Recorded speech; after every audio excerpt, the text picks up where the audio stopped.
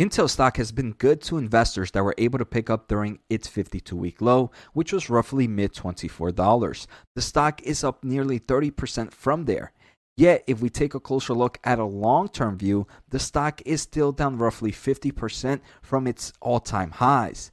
In today's video, I will discuss 3 reasons I might be bullish on this semiconductor giant and one primary reason why I might be bearish.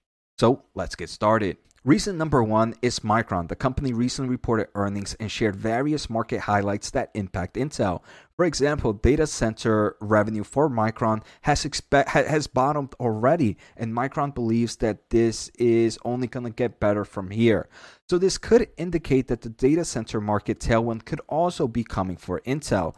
And that's very important because Intel in the most recent quarter had $4.3 billion in total revenue there. And the total revenue was roughly $14 billion.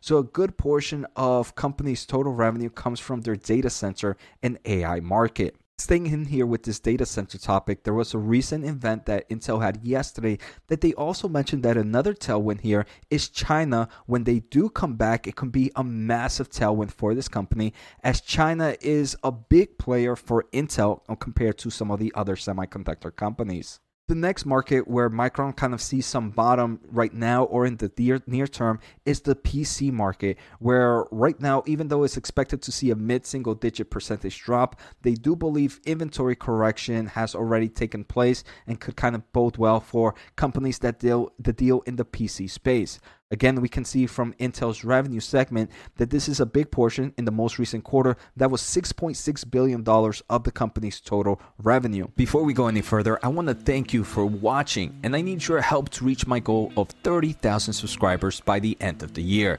So if you can do me a favor, hit that subscribe button and thumbs up. Also, if you want some fantastic insight into the semiconductor industry, join my other channel, Semiconductor Investing and More, where I use my electrical engineering background to break down the semiconductor market. Finally, I want to thank the Motley Fool for sponsoring this video, and check out fool.com/Jose for the 10 best stocks to buy now. With that link, you get a promotional offer for their subscription service. Now, let's continue with today's episode. The second reason is their new data center products and more focused on the data center CPU market. Right now we have the 4th generation Sapphire Rapids, which were released in January, and Intel seems to say that they are doing great and getting strong design wins. Following that, we have the 5th generation Emerald Rapids, which is expected to be released in Q4 of 2023. So in the upcoming quarters, they do mention that this is already seeing samplings to customers, and it's in the same platform as as Sapphire Rapids. So it's going to be an easy integration for their customers. Following that, the next thing they have in line is Sierra Forest, and they do mention that Sierra Forest is already sampling today and is shipping in the first half of 2024. And this is going to be on Intel 3, which is going to be their leading node at the time. Following Sierra Forest, we do have Granite Rapids, which will be on schedule to deliver in 2024, closely following Sierra Forest. And then outside of that, I don't believe they have a presentation here, but they do talk in 2025. They do have Clearwater, which they expect to be a huge lead compared to competitors at the time, and the real reason Intel will win in this space. And Clearwater will be in Intel's 18A manufacturing process. And while I am bullish in their data center roadmap, obviously it's not a clear winner because there is strong competition from the likes of AMD. Reason number 3, I want to say, is the AI opportunity. And while when we think of AI, we usually think of accelerated computing and things like GPU, Intel believes that at least for the next few years, it's still going to be dominated by CPUs and general computing.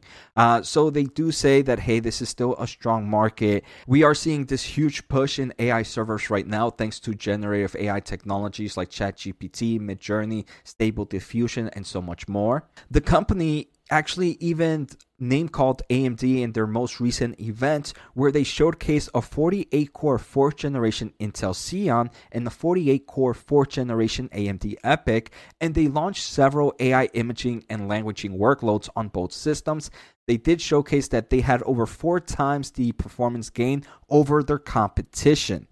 And the reason they kind of showed 48 core counts, even though AMD tends to have higher core counts, is because they estimate that over 80% of server processors sold today are 48 cores or less. And they're saying, hey, what's the point of focusing in 96 or higher cores when 48 or less is what's more important? In that same presentation, they also talked that, hey, NVIDIA chose their 4th generation Xeon as the head node to run alongside the H100 GPUs. So Intel saying, hey, look, even the leader in AI right now is choosing our CPUs to kind of run AI workloads. Intel also showcased strong response from huge AI leaders like Hugging Face and Stability AI, which are huge innovators in this generative AI market, and they're showcasing that Intel's products are their choice when selecting certain GPUs or certain CPUs. Continuing in this AI push, Intel does mention that one of their biggest lead is also thanks to the software lead that they have over other semiconductor companies. For example, their open ecosystem adoption is great for PyTorch, TensorFlow, DeepSpeed, transformers, which are all needed for AI workloads. So these are the 3 reasons to be bullish on Intel. But I do want to say there is one reason to be bearish in this company. And to me, that biggest bearish point is their investment into manufacturing. For example, here we saw in early 2022 that they were investing roughly $20 billion in Ohio. I'm pretty sure those numbers have grown dramatically as well, especially as they continue to expand into other markets.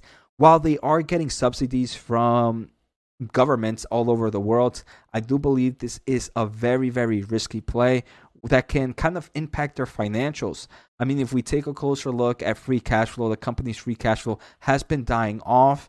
They are taking kind of ways to bring that free cash flow back up, but I do believe it's going to take some time from there, and this manufacturing push is definitely going to be a risky play for their overall financials. So let me know in the comments below.